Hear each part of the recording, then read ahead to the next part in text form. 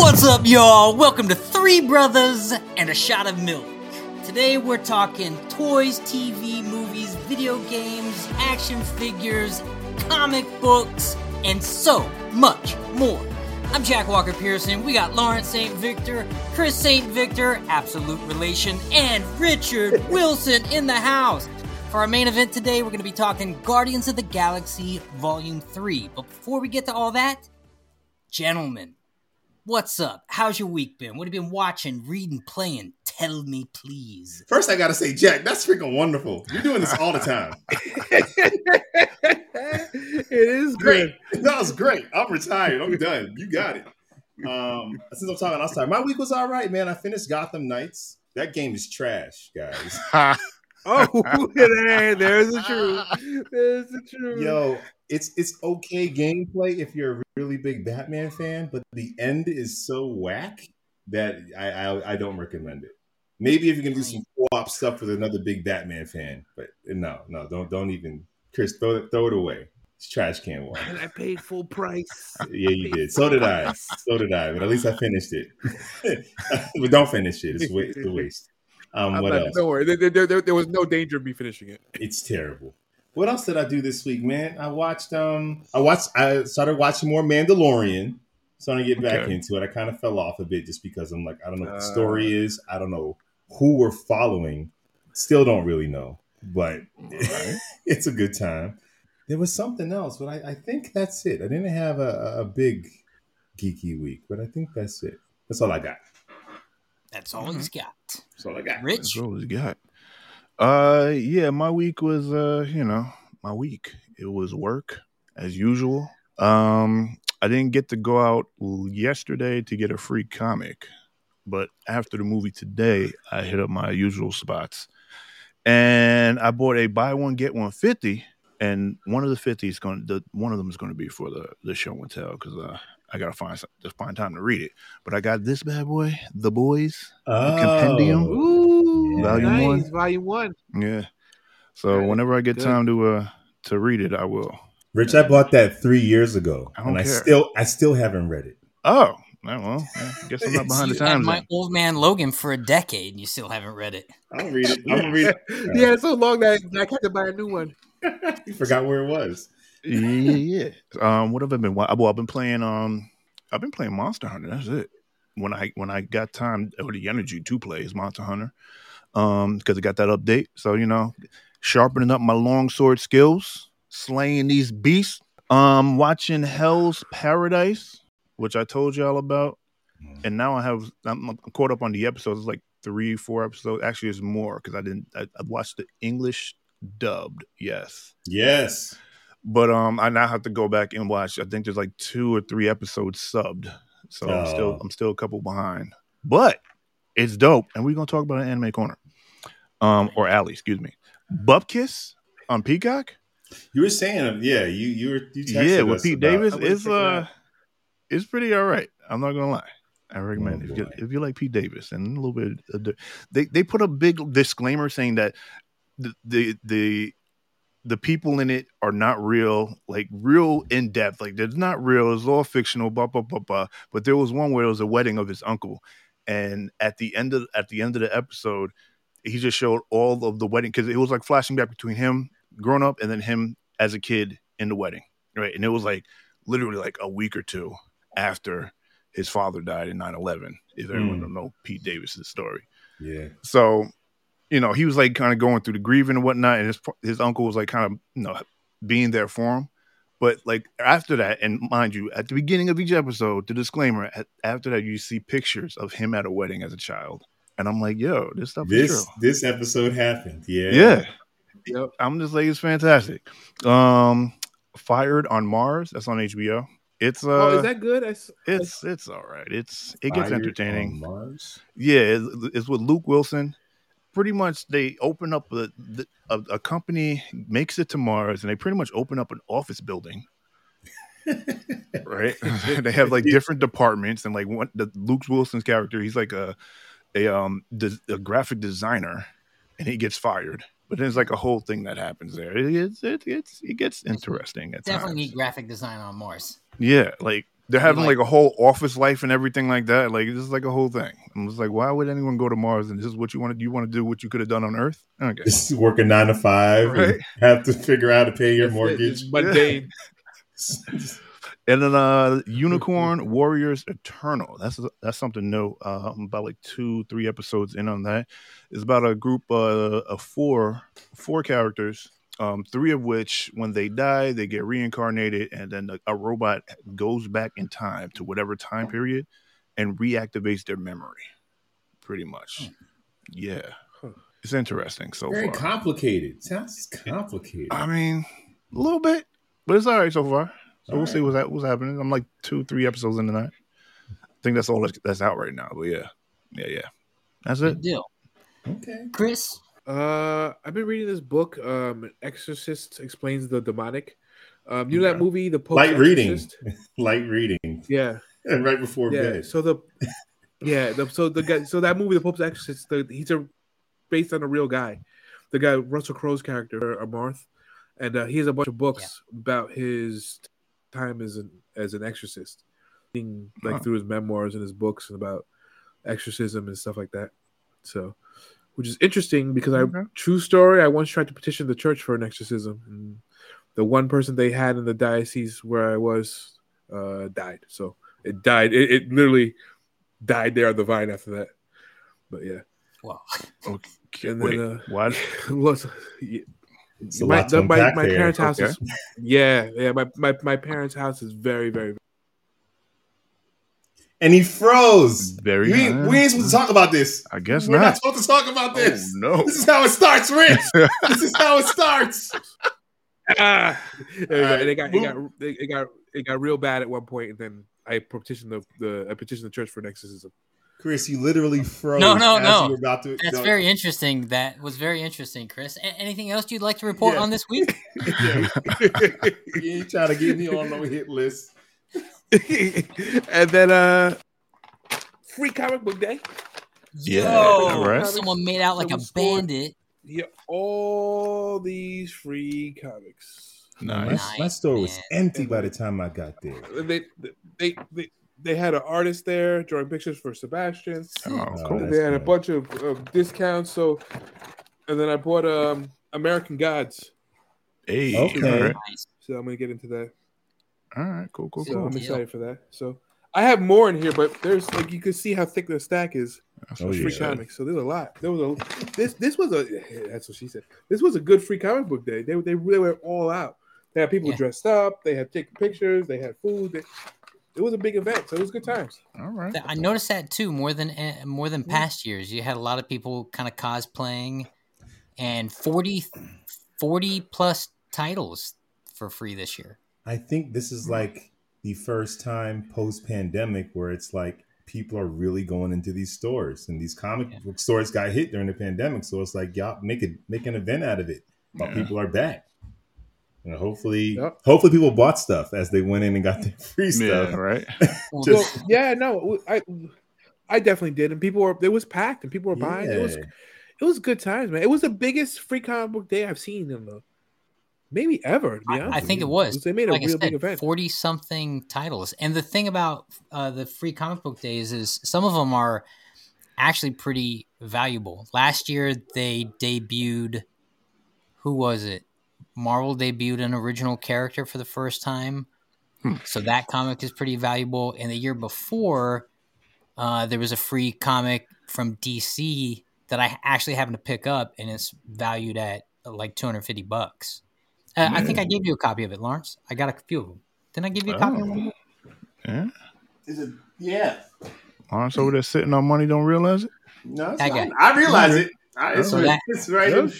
So that's you see it's free comic book, and they have a version of that's not the free comic book version of that's not as valuable as the free comic book version. So interesting. You can find some pretty good stuff there. Huh.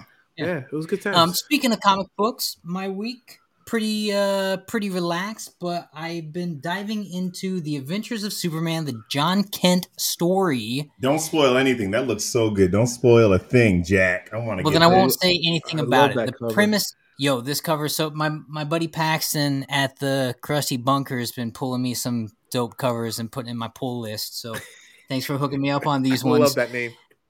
Oh, yeah. But I'll just give you the premise. The premise of it is Ultraman's going around the multiverse killing Kal-Els, and John Kent had been imprisoned from in a volcano by this particular Ultraman. And so Val-Zod enlists the help of John Kent to go stop him from killing more Supermen. Mm-hmm. And that's the start of it. And it's we're on episode 3 now. And yo, I'm with it. So Paxton, keep pulling me those comics because I'm coming back for more. Paxton, keep pulling that stuff, good stuff from the crusty bunker, baby. All right. Well, listen, hey, Chris, I don't have a question for you, but I want to tell you about something. All right. Oh, all right.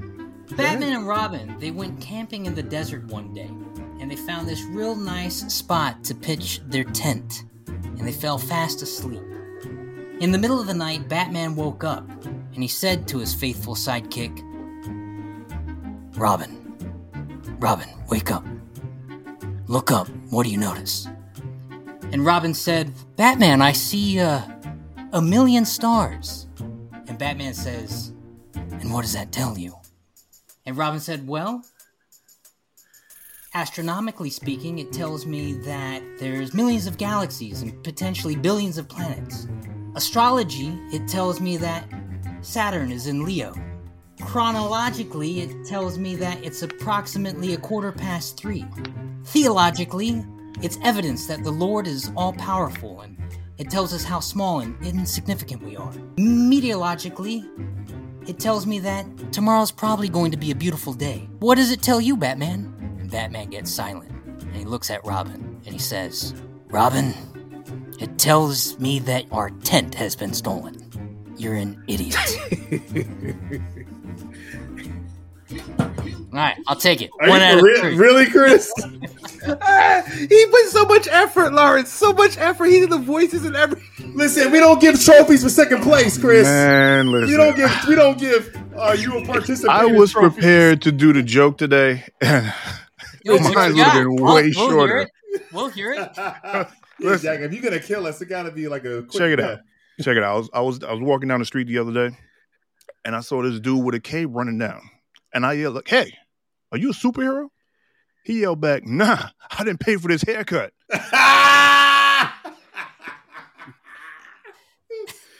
On that note, no, that was good. That was good because he's wearing the cape, right? The cape from the haircut. You know what I'm saying? We put around the barber. That was witty, Rich. Isn't it? I'm with it. And I thought about just hating on you because you hate on me, but that was quality. That was quality right there. Lawrence can only handle about 3 lines for a joke. I can't. On that note, let's down the street. No, Jack. Wait. That wasn't 3 lines for you. He said I can handle. I forgot the beginning of it. That was a whole short story you told me, man. Like what? The Collector's Corner. It's show and tell time. Nice. Here at the Collector's Corner, we're taking stuff out of our toy trunk, our video game vaults, and our comic book cases, and we're showing it to the world. It can be worth millions of dollars or just sentimental. Gentlemen, what are you showing? I'll go first. I finally picked up my Jack! PS5! I got it because my birthday's coming up, and I figured I'd spoil myself. I was on the fence because I really do like my PS4, and I'm like... But it sounds like a helicopter taking off? Yes. I didn't realize how loud it was until I went back and played it. Yes. Like, why is the vacuum on? Yes. And I talked to Lawrence, and Lawrence said, come on, man. What, you're not going to get the PS5? And I was like, I normally wait for it to get smaller and have more storage space, but it's been so long. So I finally got it. I found it for cheap. Came in a day. Nice. And for those of you on the fence about whether or not you want to make the jump, if you're still like me in the situation, here's the biggest perk. I'm playing my PS4 not as much as I'd like to, and I'm playing a game called Elden Ring. And the problem with Elden Ring is you die a lot. And the perk about the PS5 is you just auto sync your profile and your games straight to the PS5. You don't got to start over, and it just updates the data, updates the graphic, updates the gameplay with all your saved information. And now when I die in Elden Ring, I basically just respawn. Back like that. Yes, Okay. that is I'm a back big like that. perk. That's a big perk. Yes. Well done, Jack. All right. That's my show and Well tell. done. All right. Well I'll go done. next. Oh, Jack. Mine's is not as spectacular as a PS5, but my other half of my 50% off for the comic that I got today, I've been looking at it every time I go to the store, and I'm like, I'll wait. And I'm always like, when am I going to have time to read it? And I was like, you know what? Here it is in my face. They're advertising it to me, so I picked up The Last Ronin hardcover bad boy. Yeah. And I'm like, I gotta read this because I think it's a dope like after reading the concept of the Last Ronin, I'm like, yo, this is dope. I need to read this. I need to find out what happened to you. If they talk about what happened to the turtles, I need to find out everything, and then how it all goes down. They do. And I don't think this is a compendium. I think this is just the whole story. Am I right? Y'all have this, right? That's the book. Chris has it. It's 6 issues that they put all together in one. So it's a complete story arc. All right, very good. So yeah, I should enjoy this. And then you gotta get then you gonna get one of these, Rich. How does Lawrence just have everything right at arm's reach? Really? Always. You know, I was also I've been seeing a lot of those, and then also they had a variant of them without the hoodie and everything. Yeah. I've been seeing both of those. So maybe we'll see. There's no shirt in that one too, right? Yeah, no shirt. Yeah. Okay, yeah. They at Target, man. If you like the book, you got to get the figure. I mean, man, that's how they get you. You're gonna like the book. Anyone who's a Turtle fan, not reading The Last Ronin, to quote my buddy Rich, "What are you doing with your life?" Yeah, that book is a banger. I guess I gotta read it. 10 years later, I skipped it and just bought the toy. I'll go next. Yo, I gotta make room because I'm about to pull out this big black thing. Well, it was nice having a podcast with you guys while it lasts. Don't take an eye out. I got my Todd McFarlane, The Flash, Batmobile. Michael Keaton, 1989 Batmobile. Rich. Yes, I know that. This thing, I got to get close to the mic, but this thing is sick, man. I mean, it's I'm going to get up in it. It's huge, as you can see, and it has weight to it. It doesn't feel like a toy. Got the canopy right here. I'm popping the hood on that thing, you know, and it fits the 7-inch figure. I will say, not well. It's really hard to get them in there. But having these two on the shelf, Chris, I don't know what you're doing as a freaking kid. Oh man, I'm gonna get it. I mean, and like look, this for those on YouTube, you can see this, but like this is hey, put that away. Hey. Those get a special treat on YouTube. It's like 2 feet of darkness. Yeah, baby. You said 2 feet, 6 feet, Jack. I was talking about the car. Oh, my bad. Wouldn't. My bad. I'm trying to. My bad. Keep it PG. But no, this is. I mean, it's a sick vehicle. For $60, you're not gonna find a better made. That's a bargain for collector's item, and it's sick. If you can find one, good luck, because these things sold out the day they pre-ordered. But so freaking sick, man. So sick.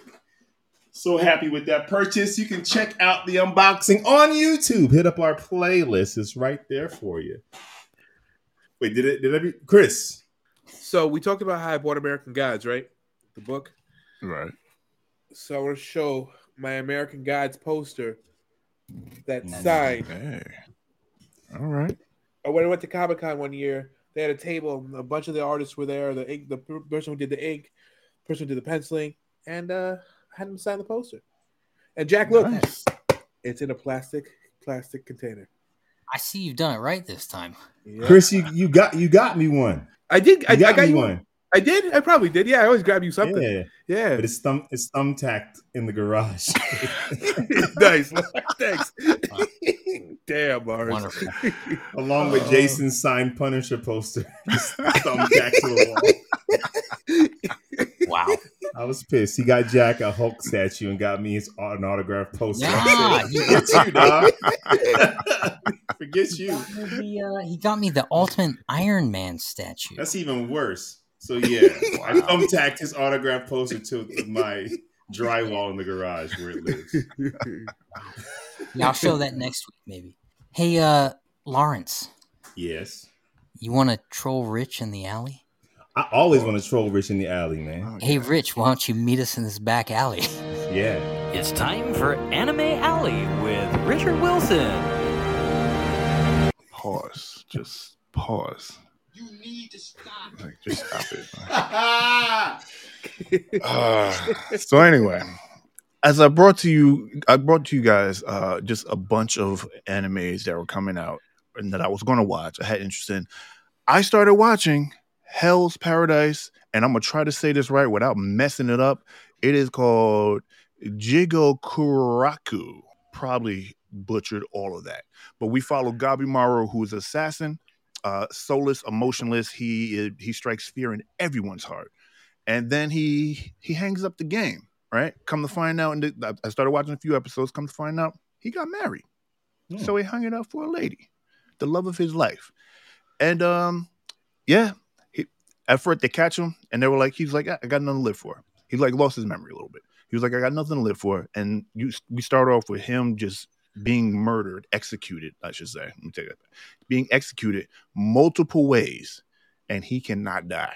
He's been burned to death. He's been decapitated, or at least they tried to decapitate him. He's been stabbed. They did a bull torture on him where they tried to split him in half, but then he ended up bringing them back a quarter and right? and smashing the bulls up. They've tried so many ways, and he wants to die. This guy actually wants to die, but he just can't die. Is he not married anymore? No, he's still married, and he still wants to die. No wonder that makes but sense. he lost his memory. So now an executor comes, and it's like there has to be something that you want to live for. There has to be something. And as he's about to kill her, or as he's about to be beheaded. And come to find out, this for whatever reason, this one woman has a blade that can actually harm him. He realizes, I do have someone I want to live for, and he remembers his wife. Oh, so now they give an ultimatum. They're like, "Hey, we'll let you live, but you have to go to this island to get this elixir of life."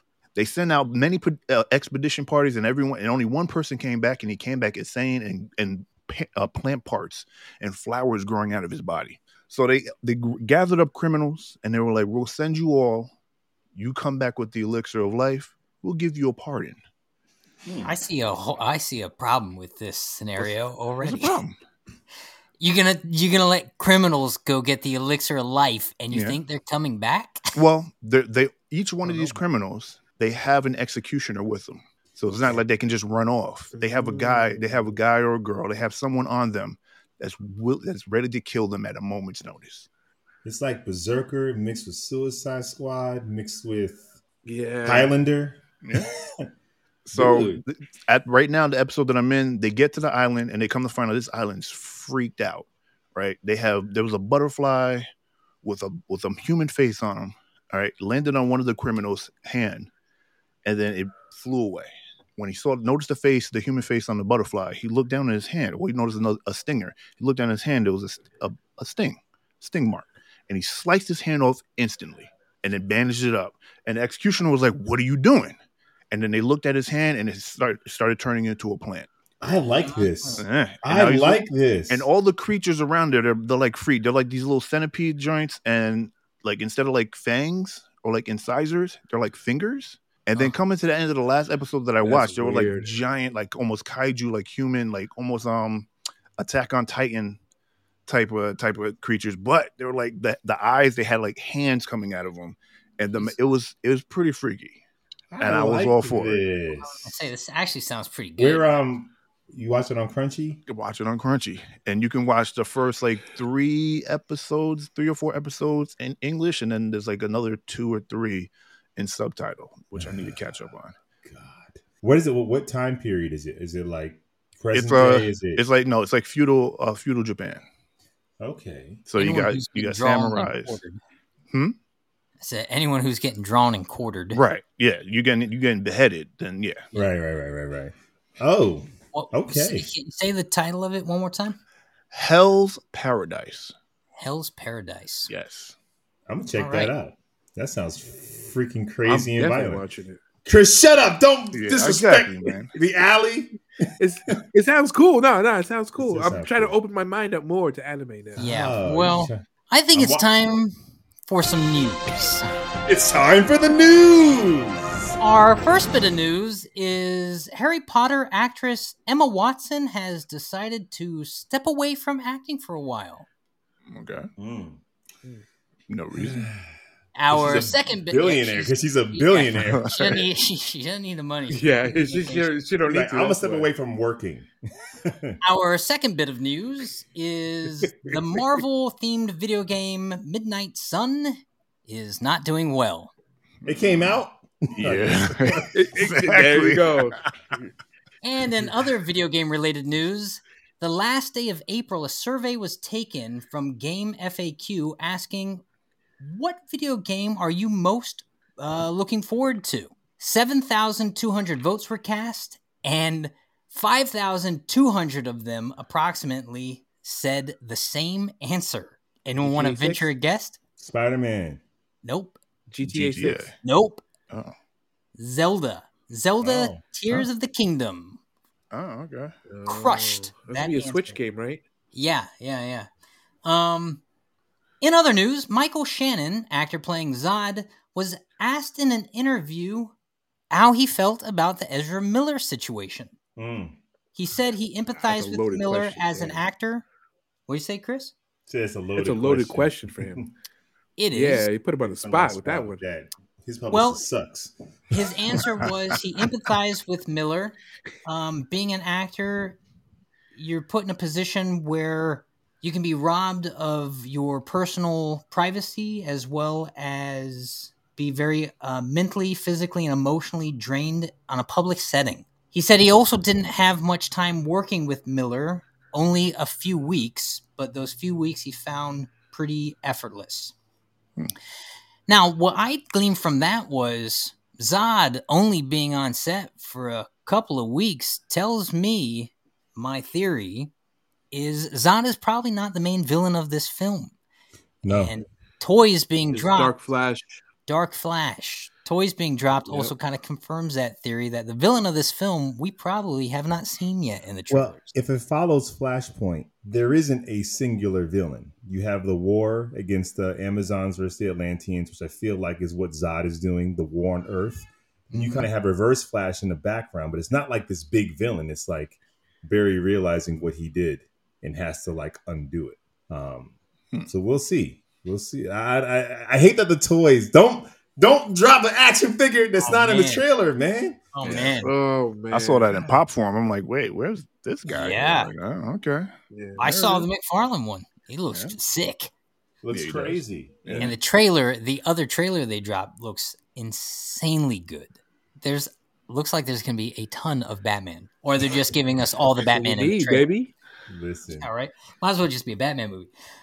In other news, expert at Blizzard turned to ChatGPT looking for advice on how best advance the storyline and the world of World of Warcraft in their next expansion. Apparently, ChatGPT's advice was so trash, they decided to stop using it. AI is You not. should be using it to begin with. Pokemon Go's monthly revenues has dropped to its lowest point in the past 5 years. Sorry, Pogo players. One of the most anticipated video games of the year, Final Fantasy XVI, which I've already pre-ordered, and it's the whole reason I bought my PS5, has been banned in Saudi Arabia due to the franchise's first M rating. After almost 40 years of success, the franchise has dropped their first mature rated game. I'm about to get that. All right. It's not out. It comes out in June, I believe. Okay. And speaking of the PS5, it's fixed its backwards compatibility issues, which is good for me because I like those retros. And we talked about it a little bit, but the first Saturday of May is always the annual Free Comic Book Day. And for those of you who maybe missed your opportunity to go get a free comic book, there was over 43 titles this year. So the chances are there's still some inventory at your local comic book shops. So if you missed last Saturday and you're hearing this now, go check out your local comic book and see if there's still some free titles. Because every now and again, some of those titles turn into gems. Okay. And our last bit of news for all you Next Generation fans out there, Picard Season 3 is a banger. Well, I got a bit of news. Let's hear it. Did y'all hear that Pokemon cards are now being restricted in Japan? What? You can only be a certain age Why? to buy Pokemon cards. Well, because they're gambling? Why? What? Because too many adults are going out there and clearing out the shells. So now if you're too old, you cannot buy Pokemon cards in Japan. Oh, it's an age limit. Oh, you can't Age be restriction. Yeah. I thought like they were saying kids can't buy it. I thought no, they good. You know what? Good, man. Maybe Good. they should just set a restriction onto how many you can buy, not the age you have to be. No, man, you can get all your boys to clean. No, Yeah. you can get your whole crew to clean up a whole block if you want to. And if you're trying to get them, man, good. This is for kids. I have a bit of news. Let's hear it. What you got? This is a big piece of news. So, guys, everyone in entertainment knows that there's a big writer's strike going on right now. Yes. Massive writer's strike. I know. Well, Rich, there's the WGA is a union. Okay. Pretty much they're responsible for writing all your favorite TV shows and your movies and all that stuff. And there's a massive writer's strike because the streamers have found a loophole around basically paying them residuals, as well as the idea of using AI to write scripts or write log lines or write treatments. Big writer's strike. Now, last time there's a writer's strike, it lasted for 100 days and changed television as we knew it. That's where you saw the birth of reality series take on like crazy. That's why like Hero Season 2 had a short season. So many shows got canceled and they were unfinished because of that. So right now, because of the writer's strike, Stranger Things has been delayed the last season. Man. They're like, just because we're in production, we still have writers writing and, having redrafts and rescripts. So all your favorite TV shows that are in production or hasn't started production yet, all your movies you're looking forward to that hasn't started yet, if this strike goes on, either they'll be delayed or they'll stop. This is too much money to keep them in a holding place. So Mahershala Ali's Blade is postponed. They were supposed to go into production. It is not until this thing's cleared up. And eventually, you got to stop paying Mahershala to hold him. Eventually, you can't. Well, look at Denzel. Denzel has a player pay contract, right? Dude, right. Which I don't think Mahershala has. I feel like that's one of them contracts, them old school Tom Cruise, Denzel contracts that they don't want to do that. But to continue to hold this guy past a certain point, if this thing goes for 100 days or more, he might, I don't know what he'll be doing because there's no work to be had, but you might have to renegotiate a contract or figure out a way to put it on hold. Anyway, so for those of you who apparently House of the Dragon, they said they're not affected by it. All their scripts were completed. So I guess that's also why James Gunn pumped out his script as quickly as possible. James Gunn got his first draft of Superman in, probably because that gets the ball rolling. But the thing is, Jack, as you know, on sets, they're rewriting as you're shooting. Like nothing is. And the worst thing that happens is sometimes during these strikes, content has to keep going, and then you get people who are not writers writing. Which is why I forget they were talking about a TV show where you can just tell the quality went downhill with the choices that were made because there was no writer's room. There was no one writing it. So this can change the game. This, like, honestly, if this lasts for 100 days, it's one of those things that can shift the genres we're in, where all of a sudden superhero movies aren't made anymore because this 100 days costs too much money to go backwards. Damn, that's crazy. And now we're going to shift into more reality, more docuseries stuff because it's cheaper to make. It can literally shift the viewing pattern. And what's crazy about that is the fans have been real ungrateful lately anyway, saying they're oversaturated. Now, I'm oversaturated with all this content. So now you might be getting your wish. Dude. Superhero fatigue. You about to be fatigued for real. And hopefully not. Hopefully this thing clears up because a lot of people depend on these jobs, not just your actors or writers, but your teamsters, your crew people. A lot of people are planning to go to work. But right now, it can change everything. So yeah, I literally had a conversation with a lady who was hitting me up about she was looking for some carpenters, and I said, well, there's the writer strike is on, so there's a lot of people looking for work now. And she said, I'm not looking for a writer. And I said, no, everyone is out of work because the writers aren't writing the content. The content's not being created, meaning it's not being built, it's not being produced, it's not being whatever. So it's not just writers who are being affected. It's the whole industry is screeching to a halt and people are out unemployed. if I'm in pre-production for Blade, why would I continue to have sets built and continue to rent out space if I don't know when I can get into production? Yeah. Exactly. True. Yeah. So carpenters are all of a sudden, it's like, we're going to probably let's wrap this up in a month. Right. If we're not, if there's no, so yeah. So, I mean, it's bigger than our genre, but it can totally affect our genre because our genre is so expensive to make that any delays on some of these projects, you're talking millions of dollars going out the window. Lawrence, nice news ad. And Rich, nice news ad too. And Chris dropped the ball, which is why you've been kicked off the show. He's kicked out the show. Chris is gone. Talking about that Exorcist stuff. Don't be bringing that on here. I don't play that stuff. He's gone. Well, on that note, I think it's time to stop being so polite. I think when Chris gets here, he's going to have a rude awakening to what he's walking back into. Because, ladies and gentlemen, Let's get ready to rumble. it's time for a debate. All right. Well, today's debate question is, if you were tasked with the responsibility to bring finality, I'm talking about the end of a chapter, to one of the last remaining Marvel MCU main characters, who would you pick and how would you end their storyline? Now, that being said, you cannot pick any members of Guardians of the Galaxy because we don't want to spoil anything from Volume 3 yet. You know, Jack, I'm not going to go first, but I just wanted to talk about how wonderful this question is because you really got to think, because they when you think about the main roster of the Avengers, most of them, they ended their stories already. Iron Man dead, Captain America retired, Hawkeye's retired, Black Widow's dead. Main characters. Okay. All you really got is Thor and the Hulk as far as our main Avengers. And then what do we categorize as main? Is Shang-Chi is main? Is Captain Marvel main? And we're in that weird territory right now where we don't even know what the Avengers are. So this question made me have to really think. Well, let me clarify the question. Marvel Cinematic Universe. I didn't say Avengers specifically. I'm saying the main MCU. characters still alive and Even active. the TV shows. If it's a main character, I'll take it. The mine's are simple. Listen, man, let's just get rid of She-Hulk. We don't need her. What do we need her for? Jack wants a compelling way you take her out. I want to know how you bring. So that's fine. Your answer can be She-Hulk, but how do we do it? Listen, she stops doing the strong, independent life, and she gets married and has a kid. And it's like, hey, this is great. This is great over here. I love this over here. Now she's not on Tinder anymore.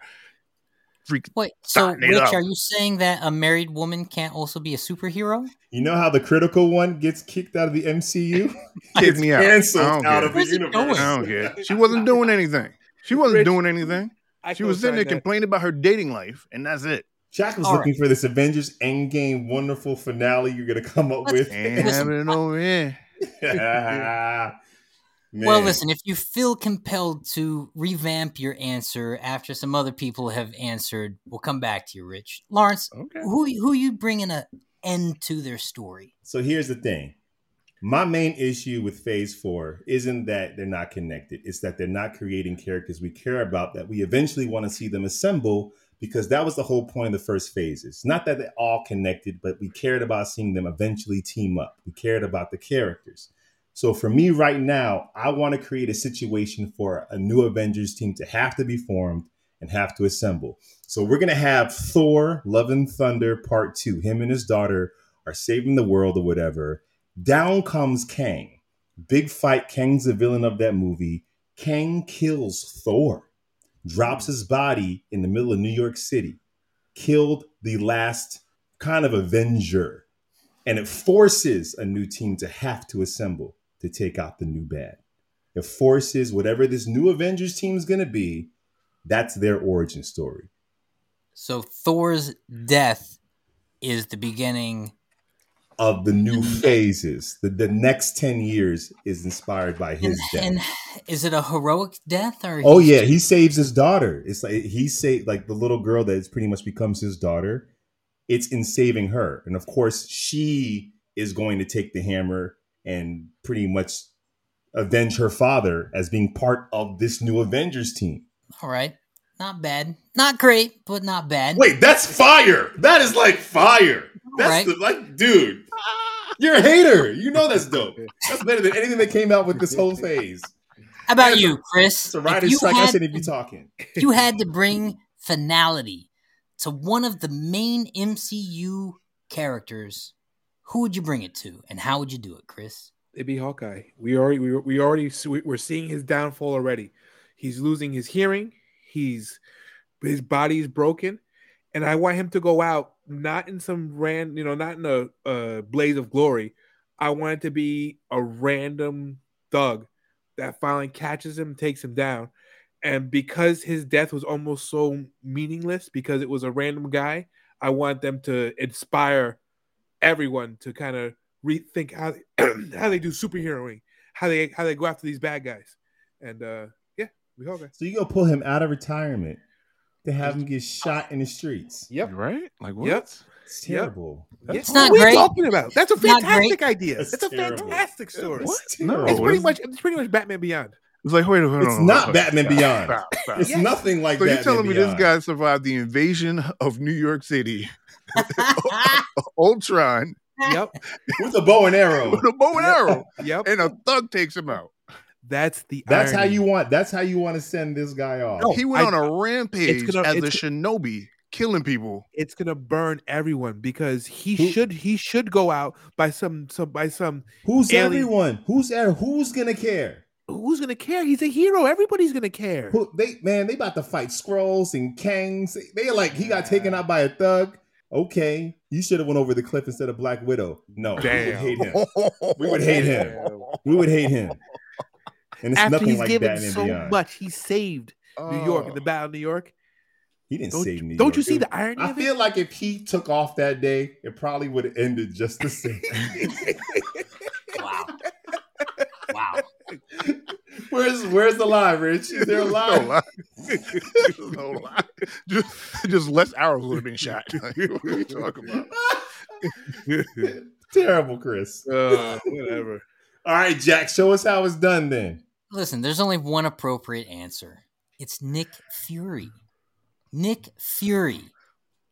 This is the guy who started it all. He created the team in the first place. He's been the backbone of the MCU. And now it's time to figure out his storyline. Because what we don't exactly need, in my opinion, is a geriatric Nick Fury in a wheelchair running around calling shots. Although that could be interesting. For Professor X. Yeah, and Oracle. He could Oracle the stuff. But I'm thinking Nick Fury.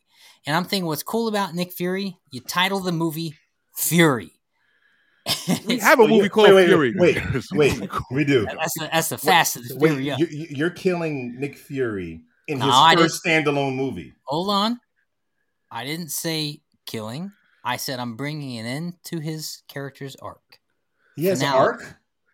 He will He's by gonna get the Alzheimer's and He doesn't forget even- Nick Fury. And then You he's chose living the a one old folks' home. character. You chose the one character who doesn't have a storyline. I chose one of the most interesting characters in the MCU who hasn't been flushed out entirely yet. He's one of the most interesting characters in the MCU. Yes. So The like, Marvel Cinematic Universe? So like you got Winter Soldier, you got Shuri, you got Namor, you got like he's in these movies. Yeah. Pepper Potts is in a lot of them too. Well, Pepper Potts may be time for her to do also. I mean, no Jack- one's gonna care if Pepper Potts dies, though. He caught I don't think we're gonna care that much if he dies because we don't have an emotional connection didn't to his say die. character. We don't care if he Well, retires because we don't have an they're emotional basing connection. you're getting a whole television series following him. Yeah, like 13 years later, we're finally gonna like have a Nick Fury story, and you Well, want to I'll say retire this. him. Mark, just I'll say started. this. Let me say this. Yes, red flags everywhere. It took a decade too long for us to get a Black Widow movie, Right. Yeah, and it was great. Mm-hmm. So it's taken 2 decades too long for us to get a Fury flick, and it would be great. Mm-hmm. And what Fury has that a lot of the characters don't have, but you kind of got a glimpse of it in Winter Soldier, is he's dealing with that spy, espionage, cloak and dagger scene. And he's dealing with it on a cosmic level. He's dealing it on a ground level. He's dealing with it on all kinds of levels. I'm not debating with you whether it would be dope. I'm saying now you want to retire him? When you're finally getting the Nick Fury vehicle we've always wanted, now you're sending him off? Yes, but the way I would send him off is I'd put him in retirement by the end of it. So he's drinking Mai Tais on a beach by the end of it. So basically you're But telling... also, he can replace him. Now, if you read the comics, he's got robot versions of himself all over the place, which is kind of what they're doing with the Skrull, right? He's got a guy posing of him as himself in Earth while he's off Earth, which we just found out. We're like, wait, how long has Nick Fury not even been Nick Fury in these films? So when I told you that Thor sacrifices his life creating a whole new Avengers team, that wasn't the answer.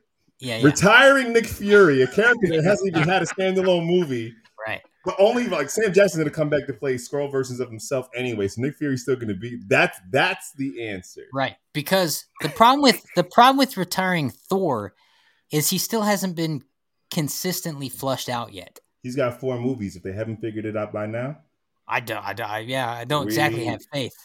It's like we're done. If he's on the new Avengers team, I feel like that guy that's still hanging around the locker room. Like, dude, you've been graduated. You're not part of the team anymore. The thing about Nick is he's the catalyst. So if you really want to try to reboot the system and introduce some new characters, he's the one who did it before. See, I don't think he's the catalyst. I think he jumped in other people's movies. Like he was our device, but he wasn't like a true catalyst. We didn't see him in New York with a gun fighting the aliens. He's almost a non-factor. You can. That's almost what's so interesting about. So I'm like, don't retire him yet. I want your story. But don't end it with him sipping lemonade. How is it possible we all lost the debate? No, I won because Jack's running it. All right. Well, good debate, gentlemen. I think I won. And on that news, I hate that he has the power. Yep. He doesn't have the power. But I think it's time for the main event. It's time for the main event. Oh, yeah, you're right. Let's get to the reason why we're here. It's time for the main event. Today we're talking Guardians of the Galaxy Volume 3. Wait, Jack. Wait. Before we do anything, make sure you hit those playlists, hit the links below, and let us know how you feel about Guardians in the comment section after you hear this wonderful review. Back to you, Jack. Great, thanks for that, Lawrence. We'll start with the spoiler-free synopsis. I didn't read a synopsis, so here's the one you're going to get. Rocket has problems, he's in danger of his life, and the Guardians go to save him. Great. Volume 3. Sums it up. Okay. So let's get our spoiler-free thoughts, then I'll give you a brief recap of the whole film, and then we'll dive into this thing. All I'm going to say is this. In the same calendar year, James Gunn might have saved the MCU and the DCU in the same freaking calendar year. Because this was the movie I've been waiting for since after Spider-Man No Way Home. This is the Marvel film I'm like, let's go. Let's go. I loved it. Yep. Yeah. I mean, I want to say it was very few knocks that I have about this, and I thoroughly enjoyed it. You little morons. This movie was awesome. Yep. What? I know what you did there. You idiot. You little idiots. It's a term of endearment, Rich. He says he loves you. Yeah, that was good. That was real nice. I got a second, third, and fourth that. I think this is probably the single best MCU movie post Endgame and Spider-Man No Way Home. This is the best thing that's come out in a long time. This might be top. This is top 5 for me, I think. This might be top 5. It's great. And what a way to kind of put a button on a story. Way better than our debate answers. Your debate answer. Right. All right. Well, here's a brief recap of the film. I'll try to be as quick as possible so we can jump into it. So, The movie starts with Peter Quill sad, drunk, and depressed over the loss of Gamora, who was killed by Thanos during the Avengers Infinity Saga, right? Him and his crew are living in nowhere, which is a civilization built inside the giant skull of a god that had died. Fix any facts I'm saying wrong, feel free to jump in. Good. So they're minding their own business when Adam Warlock comes to retrieve Rocket in an epic battle which ensues. Rocket gets critically injured, but the Guardians manage to stop Adam from retrieving him. However, so the problem is Rocket's got this auto kill switch inside of him. So when they go to try to help him because he got critically hurt by Adam Warlock, they find out that they're actually going to kill him by trying to save him. So they have to stop. So they put him in a kind of stasis while they figure out we got to go get this kill switch so we can help Rocket not be done. That's kind of the main plot of the Guardians of the Galaxy movie. So they travel across the galaxy in order to retrieve this kind of Kodak that will let them access his biometrics so they can save him. They inadvertently, although kind of specifically, team up with Gamora, who at this point wants nothing to do with the Guardians, especially Peter Quill, but she is faithful to her sister and wants to help Nebula, which is why she kind of sticks around as long as she does. Otherwise, she got no reason. This is a very different Gamora. And if you saw the Christmas special, you got a better understanding of their hometown they're in. Right. Okay, great. Not sweat the small stuff. So she agrees to help him out because she wants to make some cheddar cheese, and she gets herself and the other Ravagers she's working with involved to make some capital. They end up wearing these wonderfully colorful, bright space suits, and they jump into the center of a giant organic space butthole-looking thing.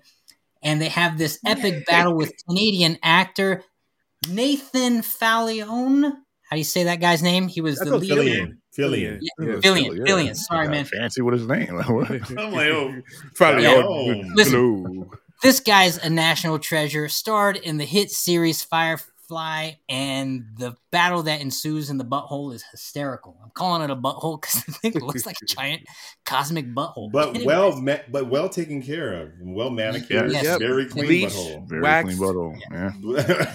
It's ready to play, Chris. Ready to go third knuckle deep. Let's go. Oh man, Long story short, their epic battle in the butthole takes place, and they end up not exactly getting what they need, but it points them in the direction to where they need to get the thing that they need so they can help Rocket. So they end up going to a place called Counter Earth, which was created by a guy called the Creator, the High Evolutionary, who is thought to be God in many places that he's actually created. He's also responsible for Rocket, and we'll get into that when we dive into it.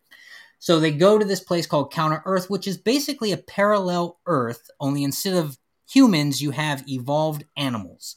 Bats, monkeys, you name the creature, that's who's running Earth. But it's kind of got the vibe of Ninja Turtles? Like Ninja Turtles 1980s kind of seedy, but it's also suburban. It's got like a weird 1950s, 1980s mashup vibe to it. So they go to that place, and they actually have their first encounter with the High Evolutionary, the High Evolutionary, who ends up blowing up the entire planet. But in the battle, they manage to get the Codex. Peter Quill, in an incredibly clever way, manages to get the Codex, and so he can help save Rocket. But while that happens, the team gets split, and half the team ends up going into the High Evolutionary spaceship, and they go off, but the other half of the team is stuck with Rocket. So Rocket comes back to life. This guy wants revenge. He also wants to save his other team. So they go to the High Evolutionary spaceship, and they end up having this epic battle. But while they're in the High Evolutionary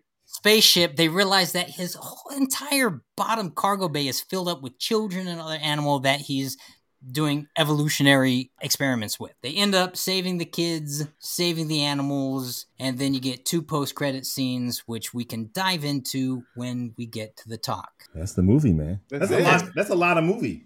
It's a lot of movie. It's a lot of movie. And I'll say, like, for everyone that got mad at the MCU because they're not creating films that connect, that's not what makes it special. They make films that make you care about the characters who you can't wait to see team up with other characters you care about. Yeah. And this movie did not necessarily push the MCU forward, but it makes you want to see these people again. That's the point. The strength of the first Guardians was that movie was standalone, and it was such a great time. Yeah. So I'll take a movie that's great over a movie that's building a universe, because the universe stuff is exciting for what might happen. But I'm excited for what's happening right now.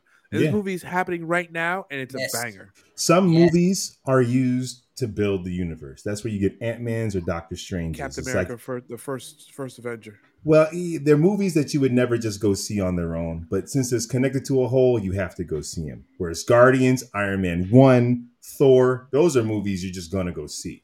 And you can't wait to see freaking Peter Quill team up with Thor. Like, because you love these characters. So, man, I mean, I dug it, man. Jack, man, where we starting? I guess we're starting at the top. Let's start at the beginning. So we kind of... Can we start before the beginning? This proves my whole point. Yeah, let's talk about it. Christmas special talk about it. Was so unnecessary because we left off the Christmas special with Peter all right. He talks to Mantis, you're my sister, we're good, I'm fine. All that stuff, I was like, why isn't he grieving Gamora? Why isn't he like... Because at the top of the film, guess what? He's grieving Gamora. So the Christmas special contradicts this movie. He's not only grieving he was doing what every guy does, and he's like, "Listen, I'm all right," but deep down, he's not all right. We all done it. Ups and downs, man. But he was the Christmas Kevin special. Bacon made it all right. They were fine at the end of the Christmas special. Well, that's because it was full of Christmas magic. But in real life, after once that wears off, what are we talking it's about? just one day of goodness. Yeah, exactly. And you had Kevin Bacon to help you feel better. The thing that the Christmas special did do is the Christmas special did establish the cast of characters in a way where by the time you're jumping into the Guardians, you know the family unit, you know the world they're in, you know who. You know I got that from Thor: Love and Thunder. Yeah, you right about that too. I got the team. Lawrence, one word: special. Doo-doo. But it was unnecessary. It didn't push the content forward. No, but I felt like it pushed Peter's story backwards. Great. So I hope you guys enjoyed today's talk of Guardians of the Galaxy's Christmas special. But we actually do have to talk about that. If you want to hear us talk about it, go to the playlist and you will hear our review of the Christmas special. But yes, we'll start with this. So volume 3. So I tell you what I love though, they honestly let him have depth, sadness, and they investigated his sadness, right? They didn't shortchange this guy's emotions. And in so many of these films, you got these protagonists, Thor, where they play for the humor, man. They play for the humor. And this movie had tons of humor, but it also had a lot of profound depth. They didn't sacrifice it for the jokes. The humor was appropriate at the time. It wasn't like Ant-Man where you have a very, very serious moment and you're making a dick joke. You don't make they didn't make light of the drama. Right. And then Drax, who is really the comic relief, he doesn't do it to be funny or to be witty. That's just how he is. He doesn't have, what is it called? He's literal. He's completely literal. Yeah. He's the best. He's so great. He was so great in this whole movie. And even when Adam Warlock touched down and he was kind of turned into that kind of like a buffoon kind of character, but he's so violent. Yeah, that it juxtaposed how silly he was, because when he touched down and just snapped Mantis's arm, like you saw it break in his hand, it's like, oh, we're going there. You're making me feel the impact of the violence. They're not just John Wicking it, where all of a sudden it's like just a bunch of goons are falling down. It's like every time he hit them, I'm thinking like, Drax, are you gonna get up from this? It's like you caved your chest in.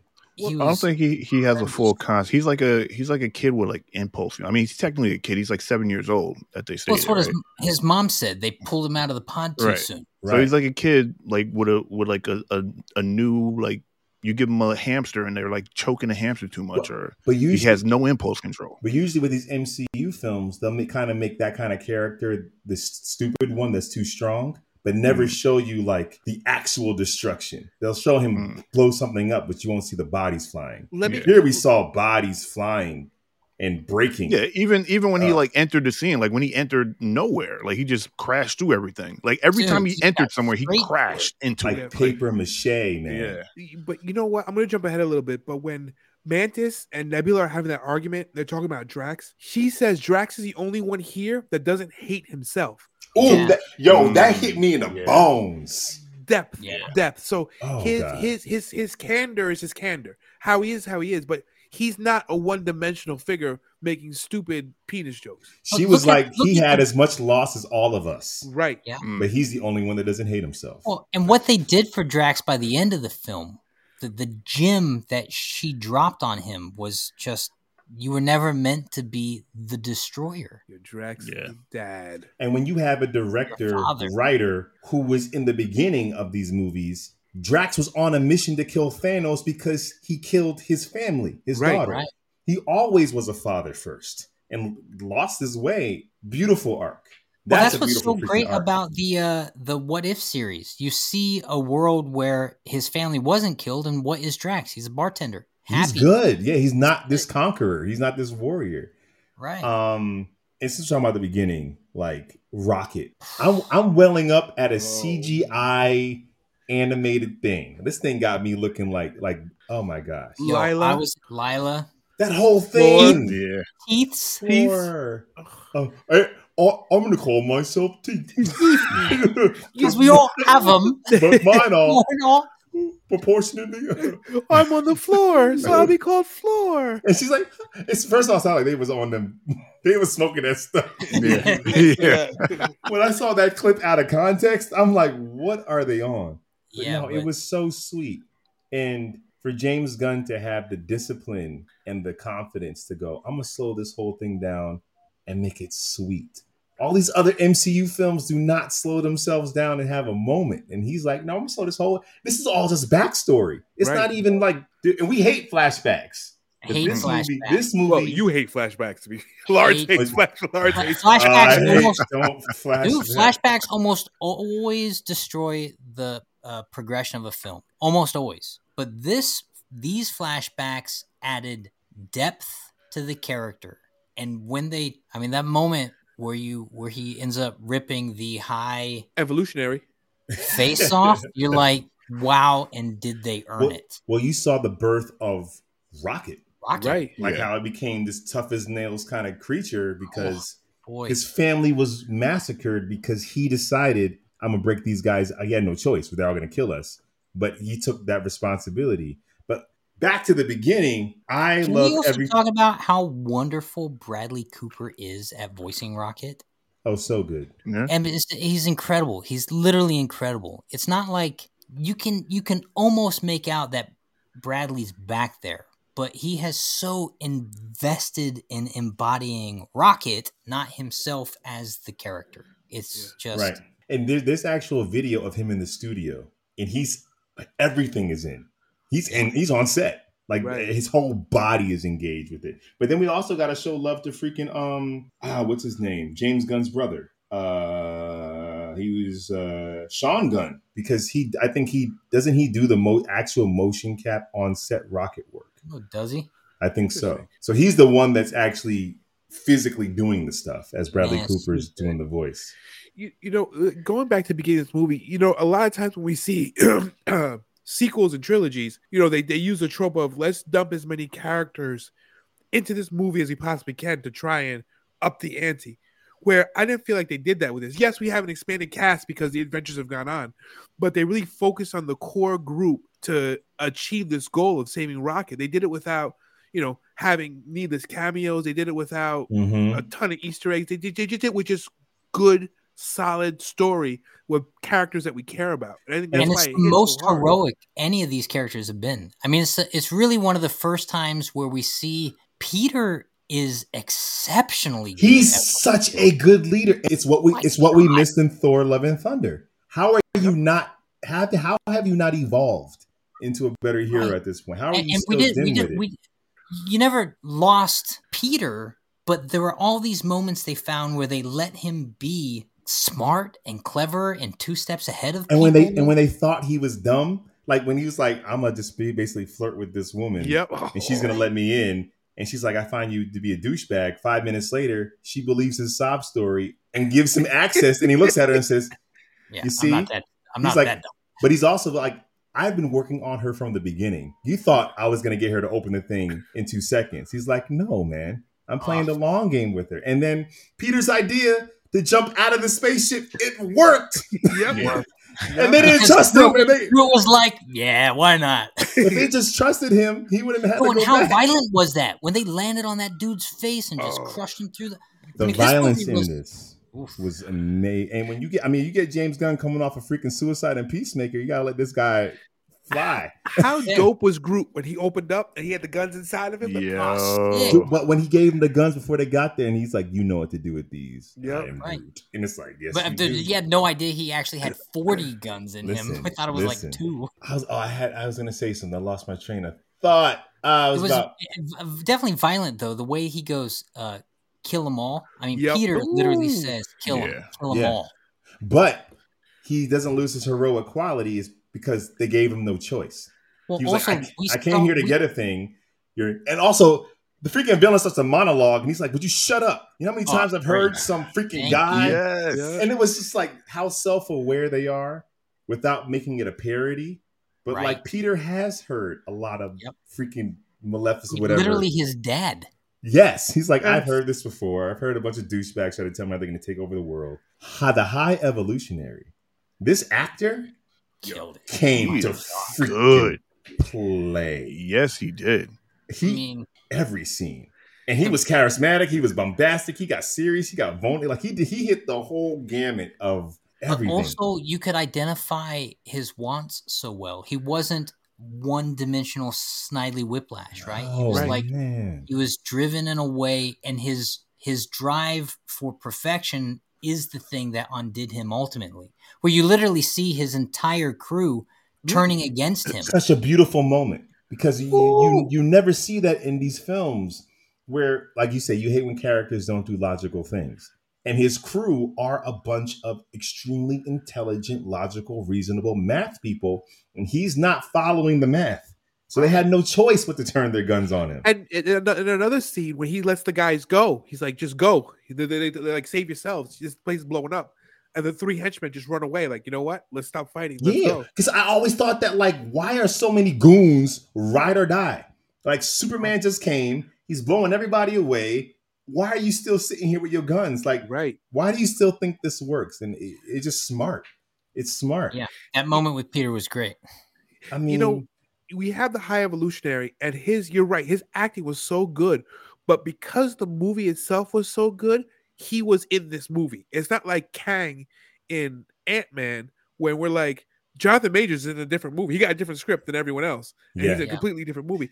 This guy felt right in this movie. Yeah. It was appropriate, even with his fantastic acting. It was right for this. Now, I want them more flowers on this actor before we move on. I'm not going to talk about the situation because I don't know what's going on. But if they do have to recast Kang, just say the High Evolutionaries are freaking variant. Bring this guy back as Kang to move forward, if you have to. Yeah. Because this guy, his presence, you can build a universe. You can build a phase off this guy. Oh, absolutely. You can build a phase off of this actor. And look how big he was. I mean, and that's what's so fun about the Guardian movies in general is they've found a way to introduce these humongous adversaries without needing 7 films to set it up. And you instantly buy it. You're like, I don't know how he's managed to stay squirreled away in his corner of the cosmos doing what he's doing, but I believe it. And James Gunn doubled down on the emotional arc. So he didn't have to think of, how do I come up with a villain bigger than Ego? You can't. Right. So you just double down and make it an emotional story because you're not going to create a villain bigger than the freaking planet. Unless you bring in Galactus, it's going to be more of the same. Right, but you don't have to. It's a different adventure. The Ego adventure was one adventure. This is a different adventure that they don't need to be. It's like I said, they don't need to go and introduce all this stuff and try and top the second movie. You give us a good story, a good adventure, and as the fans, we'll take it, we'll buy it, and we'll patronize it. It's great. And okay, and this is what I want to say. They did something that the other MCU films did not do.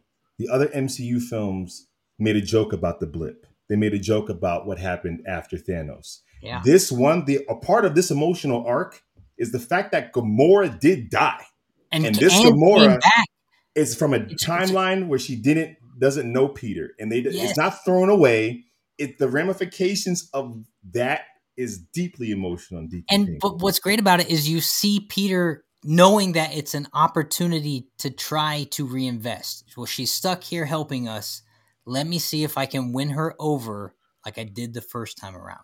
Right. And it does, I mean, they do finally have just a really beautiful moment together by the end of it, where they have a moment of, let's say, connection. Not necessarily romance or anything, but they have a moment of real human connection between the two of them. And you're like, the whole movie was worth them having that moment. And by the end, when they have those words, she's like, I know that I'll never be who she was. But I'll And bet like, we were fun. and then he was like, but You'll you're never. not so bad yourself. Like he said, like whoever you are, I'm accepting of. Yeah. Right. And it just hit me in the feels. But what was crazy about Peter's conflict wasn't just that Gamora had died. Because if Gamora was dead and removed entirely, then he would have had to have grieved and moved on.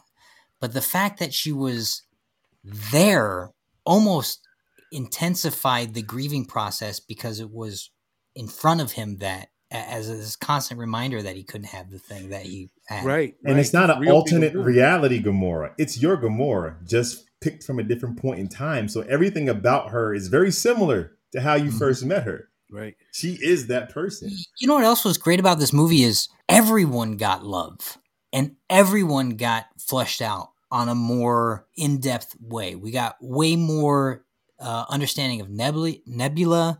We got more understanding of Peter for the first time, even more so than part 2. Part 2 is like almost mad to me, but the level of depth that Peter got in this film made part 2 finally like really matter. Obviously Rocket, but even Groot got love, you know?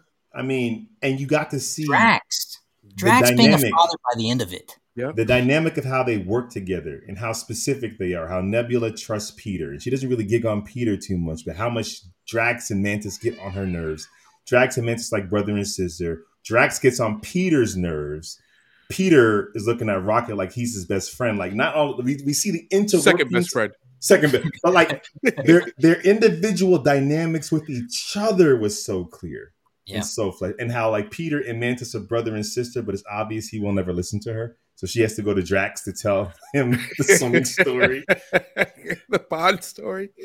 Oh, This man. movie was so it highlights the point I keep screaming when I watch some of these other films, that if the story is not right, if they haven't figured the story out, you're just not going to care how pretty it is. You're not going to care about the pyrotechnical aspects. Doesn't matter how fancy your CGI is if you don't care about these characters. Right. I mean, that's absolutely right, man. And have a compelling villain who you get why you'd want it. Like if you had, like, you get why he's doing this. Don't agree with him, but I get why he's compelled to make a better Earth. And you know, and some can say this is like one like a PETA film. Like this is a pro animals movie.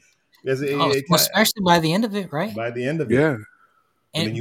But it didn't feel bad to me. Like it didn't feel like a PSA thing to me. It felt like it wouldn't have been true to Rocket's whole trajectory of this film if that didn't happen also. Well, I was sitting there like, y'all can't let these animals die, surely. Right. Because Rocket, come on. Mm-hmm. And like you said, they all had their time to shine. And it was amazing how the counter Earth was a piece. It was just like ours. It had crime. It was just selling meth to kids outside of school. It was 1985 Earth. They had the picture of the lasers in the background and the Bat Lady's house. It was cool attention to detail that kind of picked the period of when that Earth was, where that Earth is. We know it's mid 80s, and it just and how the high evolutionary just flicked the button. This doesn't work. You're right. And they said, I think somebody said like, you think you're God? He's like, there is no God. That's why I had to step in. I mean, that's a cold piece of dialogue. Yeah. That's because, you know, Mustache Twirling would be, I am God. He's like, no, I had to step in. Oh, man. I thought it was freaking great. What else do we have on the docket here, man? There's more to pull. There's more to mine.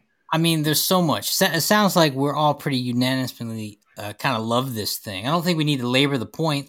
What were some of our favorite moments? First, I love that Peter was a hero. That I felt like in part 2, they were kind of doing the machine gun joke thing. And yeah. I'm happy that they didn't sacrifice his heroism for jokes. They found a way to make it happen simultaneously, and how all his plans, for the most part, worked, with the exception of trying to save Rocket because he didn't know. that pack would switch a kill safe or whatever. So I really enjoyed seeing him be a hero in this, because Thor left a bad taste in my mouth, man. He was a hero, but he devolved to He the was thing. he was a buffoon before he was a hero, though. Like, Yeah. the comedy sacrificed the stakes in that. Yeah. And specifically for his character, because his whole thing in part one is you need to grow up to be worthy. That's his whole arc. In the first one, you need to grow up. And then we saw him grow up, and then goes through grief because he didn't go to the head to kill Thanos. It's my fault. We see him go into a depression and then come out as a freaking hero, only to like turn into a buffoon again. Right. Yeah, that's why I killed him off in the debate. What are you gonna do with him? It's too bad because, and I've said this a million times at this point, the source material for that film is so rich that's the way they ended up depicting it. Is just Yeah. And honestly, I don't know Adam Warlock. Maybe Marvel fans will go, no, this was whack. This is blasphemy. I don't know. No. Adam Warlock is kind of he kind of toes the line between villain and hero, kind of does his own thing. But is he like juvenile? That I don't know that, but I was reading a little bit of background on him, and he has a very contentious relationship with the heroes where he's kind of good, kind of bad, kind of exactly how they depicted him in the movie. Okay. So I feel like, well, he certainly wasn't the MODOK of the film, you know? Right. And you could easily saw him. And the thing is, as a story arc, he kind of was the bad guy who's there, then all of a sudden becomes good in the end. Like on paper, like the points, similar trajectory, except here you gave him someone to care about, and you took his mother away. Right. Everyone has something to lose. I think that's the point of this film. From the bad guy to the good guys to the guys in between, everyone has something to lose. Yes, Lawrence. And you feel the weight of it. You nailed it. In a good film or a good story, a good script, usually there's some sort of unifying point. And I think you just hit it. I think that's honestly probably what it was. This film examines loss and the stakes of what it is to lose that thing you hold so dearly. Mm-hmm. Right? Mm-hmm. I think you're right. And if you look at every single one of the characters, they all personify that at some point in the film. And what makes the film work so well when you got Peter and Rocket is that Peter's grieving a loss, and it took him off his A game. And now you're really about to lose your friend. Right. You're really about to lose Rocket because you decided to go on this bender. And it wraps the stories up. And you're watching Peter like, I have a second chance not to lose someone. Right. Yeah. I'm going to rise to the occasion. I'm going to be a hero and rise to the occasion. I have to. Yeah. Man, I mean, I loved it. I loved it. This is probably top 5 for me. Yeah. What are some of your favorite moments, Rich? Definitely the Groot when he pulled out the guns, because it showed, first of all, Groot in general, I like, because I read a little bit about him and why he evolved the way he did is because he took characteristics from everyone that was around him. And that's how he became like I guess what they call a muscle Groot now. Yeah. Mm. And then with that being said, he took, he uses guns, which I think is dope. And and then Batista is always dope. Like he's just, I don't know, evolving as an actor, in my opinion. So vulnerable. Yeah. And he's not just like a punch and slash and meathead. Like you see him like show his feeling. Like you saw connections with him and Mantis, especially in the special. You saw the connection and how close they were, or how close they were becoming. And yeah, I mean, pretty much that was really it. I mean, dude, my man Chuck Whitty. I'm probably butchering his name. I can't even say the High it. Evolutionary. Yes, bro. He came to play. He did. I mean, he was just dope all around. And I'm sorry, y'all said he wasn't as big as Ego. I think he was just that he made he's literally made and destroyed civilizations. That's like he right. created people and valid got rid of them because they weren't up to snuff. Like he was doing it all the time. Like you saw him create the first like hybrid animals but they were too violent. He was like, get rid of them. And then he created the second, like, get rid of them. Now he got the little kids, and they weren't up to snuff. He definitely would have gotten rid of them. He probably has gotten rid of a bunch. He until he figured it out. Like, I think he was just as big, if not bigger, than Ego. And then also with that line was hard. He was like, "Yo, God, I pretty much had to do his job. What are you talking about?" Like, that was a hard line. And like he had another line that's soul crushing when he looked at Rocket and he was like, you're not Oh going. yeah. You got us the equation. You got us here. That you're so smart. You didn't figure out that you're not coming. Oh, it was and it was just like the way he did it. It wasn't like condescending. It was just like genuine. It's so matter of fact. Like, oh, you poor fool. thing. You poor thing. Yeah. Which just proved his point. Also, he was confused by it. Yeah, he was he also wanted to cut into his brain because he doesn't understand how this works. How do you not get this, but you get this? You solve complex equations. Yeah. The way he interacted with the animals, the way he just physically handled them was... If told the line between love and comfort, and you're going to crush that thing's skull. And I wasn't sure. At any moment, you just kind of felt real uneasy. Dude, he's doing what Loki did. He's doing the thing where it's like you have to come back and you have to be a big bad again. Please. He's so freaking good. And James Gunn, man, every character in this movie's childlike. And it works. They're all like, all have an innocence, even the bad guy. And that's why you buy in. They all have a hope for something or a hope lost for something. And they chase it with this childlike innocence. This movie was so good. It really, it did two things. It put me at ease with him being at the helm of DC and Superman. And it also, it sets the bar high. You know, it's like, can you do, the guy struck gold with Guardians, but he did it with a bunch of characters who no one really had. He still made a good movie. Yep.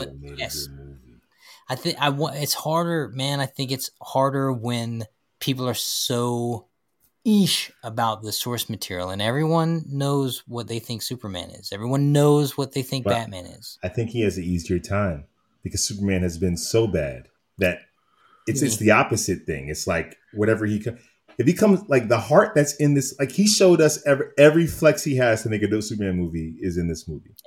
I guarantee he's probably not killing Jimmy Olsen off in the first scene. It's probably not. We're probably gonna go home and see Jimmy Olsen pay rent. No, you see everything in this movie is like, yo, you have the heart and empathy to make a dope Superman story. How much you? Because I was waiting for one of these characters to die. I'm like, it's the last one. He's probably gonna kill one of them. Yep, he doesn't. I thought Peter was gonna die at that last second. Then I thought someone was gonna what they did with his face, dude. His face like popped, and you're like, it makes sense because he's not half God anymore. You know, he's not half ego anymore. Didn't that happen in part 1 too? But like they were in space. He went frozen, but he didn't explode. His face kind of started exploding, and you're like, because he doesn't have that power anymore. How about you, Chris? Man, what were some of your favorite moments? Drax was a standout for me. I loved his line. His one-liners was awesome. I loved the whole flashback series of Rocket. Could have been a series or a movie within itself. Yes, it was, and I think it just tested the complexity and depth of the characters and the story that we got. We have the movie. I don't know what the runtime is, but we got a lot of content packed into whatever this runtime is. So it was just a wild ride from beginning to end, and all the characters had, they were complex, they were depth. There wasn't a definitive black and white. It was like there was gray areas there, and you understand motivations, you understand why people were doing what they were doing, and it was just a good story. And that's the best. That's the biggest takeaway for me. It was just such a great, great, great movie. I loved it. Yeah. All right. Well, shall we? Any final remarks before we rank this thing? I mean, just a little Easter eggs. I mean, just seeing Nathan Fillion, knowing that he was in Firefly, they had like pretty much the Peter Quill of that series in this is pretty dope. I love the fact that James Gunn is like, I work with my people. There were so many people in this film that was from Peacemaker and so forth.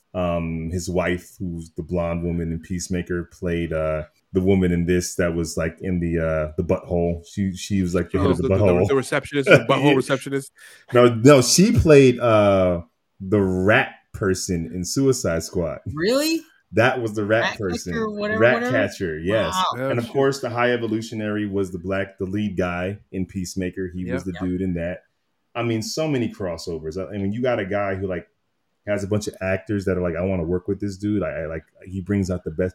This guy, Batista's a dope actor, but he's taking non-actors or beginning actors, John Cena, Batista in the beginning, and turning them into stars and unique stars, man.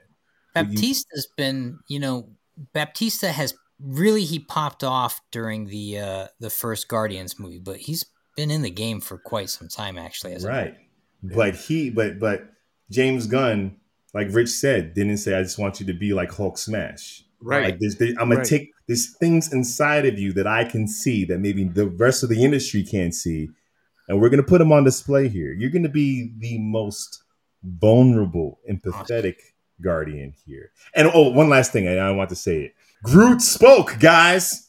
How do we not cover that? No. I interpreted that as we understood Groot. That's my point. That's my point. That's what I understood too. But, and I almost thought it was the most unnecessary part of the film. I thought it was extremely necessary. I felt like as an audience, we earned it. Yep. That's James Gunn saying, now you guys. You've come along the ride for so long. You're part of the Guardians now. Because Gamora, at the end of it, we understood it right after Gamora understood him. Mm-hmm. So thematically, that also makes sense. We see that a person can just, for some weird reason, understand the language. And James Gunn, he's at DC. This is the last time he's making a Guardians movie. This is his finale. So this is him saying to the audience, welcome to the Guardians. Let's quickly talk about the post-credit scene. So the first post-credit scene is we have Rocket is the new captain of the Guardians of the Galaxy. Him, Adam Warlock, Groot. Groot, by this time, Groot looks like the Groot in the comics now. He's a giant, massive tree form. Who else is? Kaiju. The dog. The dog guy. Who else is? Oh, he even got his moment of sun. The dude with Kinda. Yeah. Man. Yes. Good. Good dog. So good. And I like that they're the guard. They're still sitting on that rock. The whole civilization's running for their lives. And they're like, they're being like, I can take it alone. Nah, I'd be fast if we do it. Like, it's a Tuesday for them. Yeah. And and here's what's crazy about it. The way the Avengers are turning into whatever group they're turning into, I don't know, doesn't exactly feel like it's the Avengers anymore. This new Guardians of the Galaxy group feels like it's still the Guardians of the Galaxy. Yep. I agree. Right? And, okay, and then the second post-credit scene is Peter Quill on Earth eating cereal with his granddad. Did you guys see the title of the newspaper that the granddad was reading? No. Kevin Bacon. Yeah, Kevin Bacon. Kevin Bacon. Great. Is back. Kevin talks about is alien abduction. Right. And then the last thing we get is Smash to Black, title graphic, the legendary Star-Lord will return. We clapped in that theater. Our theater clapped for that. This was a clap-worthy movie, man. No one clapped for that? Nope. They harsh over where you at, man. And I'm interested to see how, in what capacity. Movie or series? Well, what it means is... Hopefully it's not a series, man. The way I read it was kind of how I read Emma Watson stepping away from acting. These guys probably, their contracts are up, and they might need just to go... You know that moment in...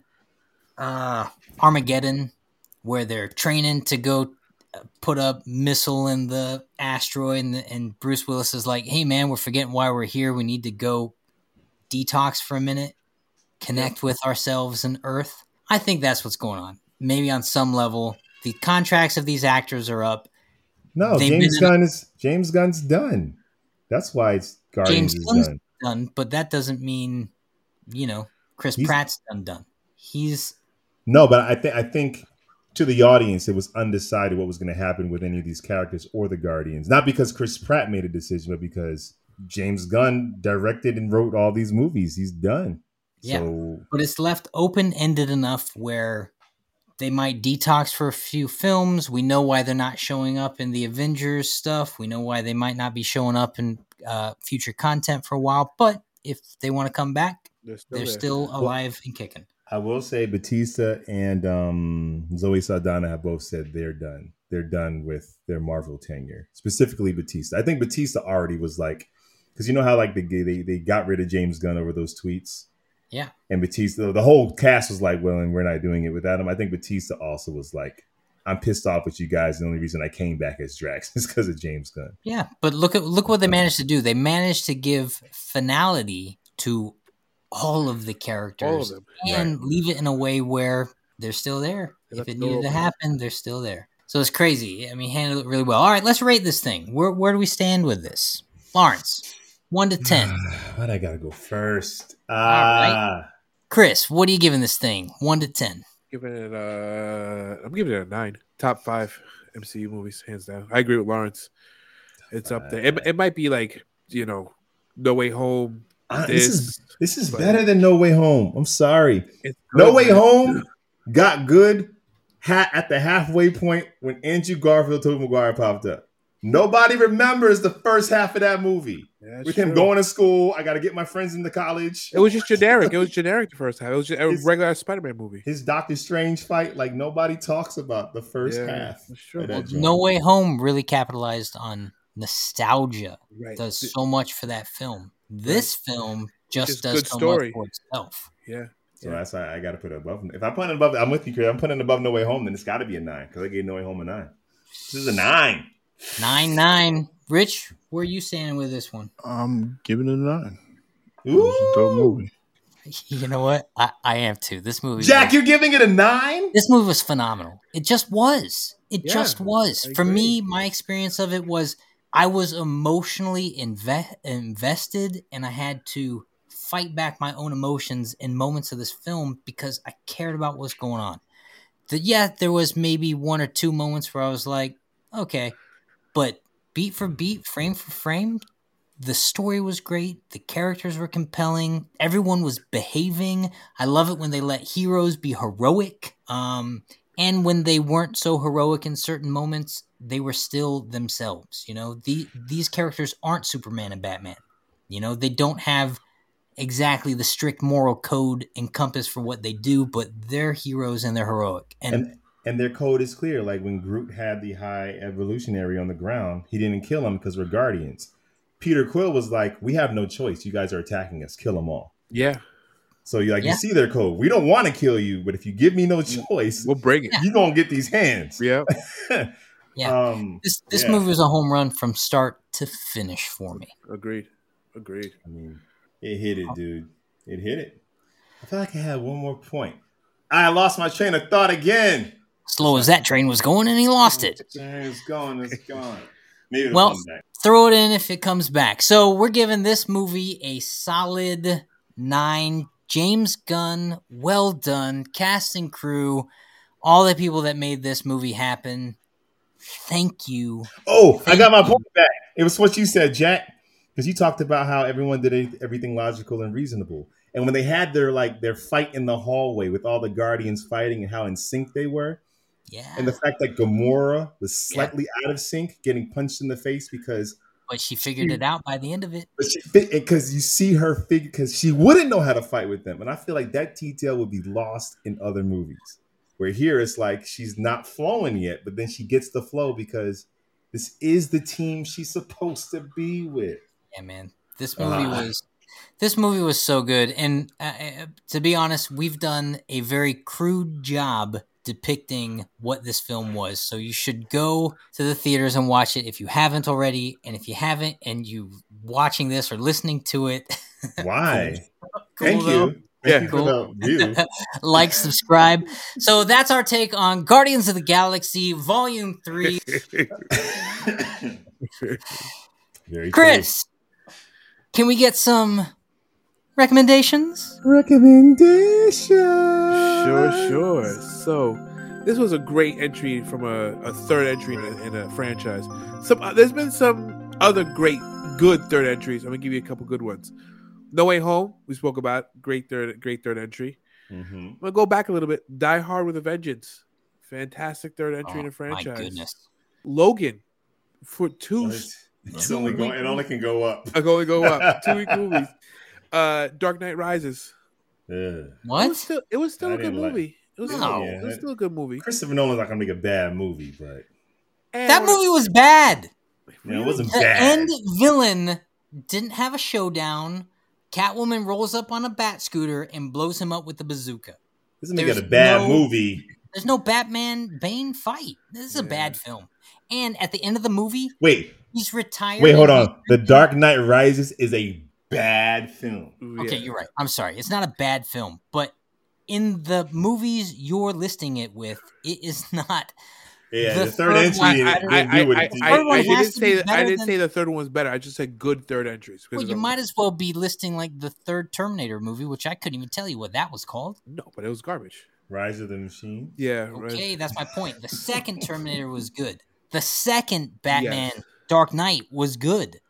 So, Chris. Yeah, Chris. All right, you suck, Chris. I want to give a whack recommendation to the worst third entry in the MCU, which is Iron Man 3, which I will never, ever, ever rewatch ever in my entire life. That movie was so bad. That was not a good one. Paper Iron Man suits that just blow apart. The slightest contact of anything makes How do you have the best Iron Man villain and make him just a caricature? Well, and such a great actor, too. Yes. I have to say, for an amazing actor in Robert Downey Jr. and a character that launched this whole thing, he's only had one good movie in his own franchise. Iron Man 2 was whack, and so is Iron Man 3. Kind of true. He's great in all of them. He's great in Iron Man 3, but to be the linchpin of this universe, he's only had to what we're one talking good. About. Story. If the content ain't on track, then you're walking away with movies that are maybe fun to watch. It's not even fun to watch Iron Man 3. No, that one's. And that's where I'll say to anyone who says the issue with DC is they fast-tracked their films. Marvel did too. They fast-tracked all their films to get to the Avengers. Only difference is some of those movies were good. If it's good, we don't care.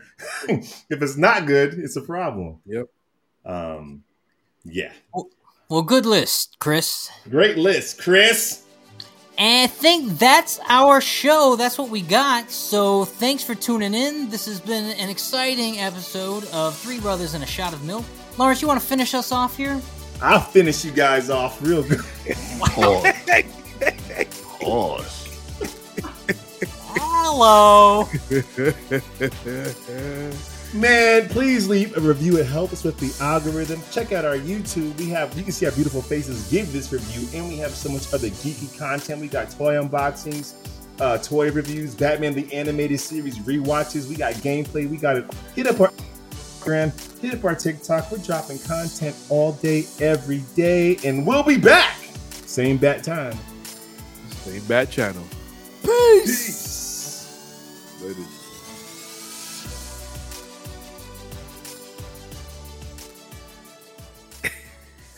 High evolutionary. You morons. Real quick, he didn't want to kill Rocket because he didn't understand why he wasn't going to the world. He wanted to kill him because he was super smart and creative. Well, he didn't want to kill him at all. He wanted to take his brain. He was going to kill him to do that. He's going to take his brain out. Yeah.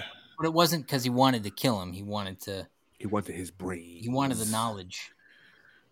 He was going to kill him. Yeah, he was. What are we talking about? He was going to kill the guy. What happened? What did we say?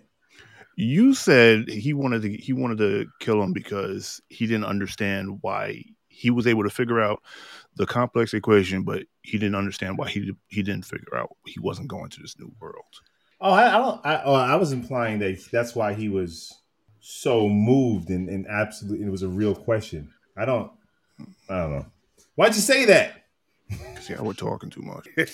Three Brothers and a Shot of Milk. You're going to find us if you're looking for us. And if you're not looking for us, what are you doing with your life?